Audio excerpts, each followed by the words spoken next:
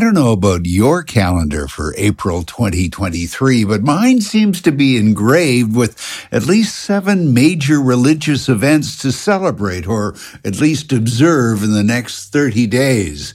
Strange, though, that April kicked off with April Fools, albeit only till noon. But since the joking is all over, I guess we should get down to some serious circumspection. Just thinking, far be it for me to be so blasphemous, but there seems to be a plethora of red-letter deeds also demanding our immediate attention during April. Domestically speaking, of course.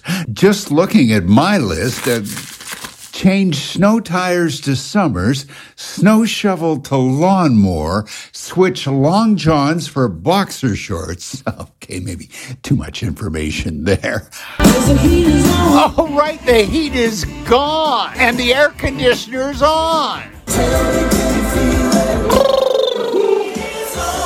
the heat back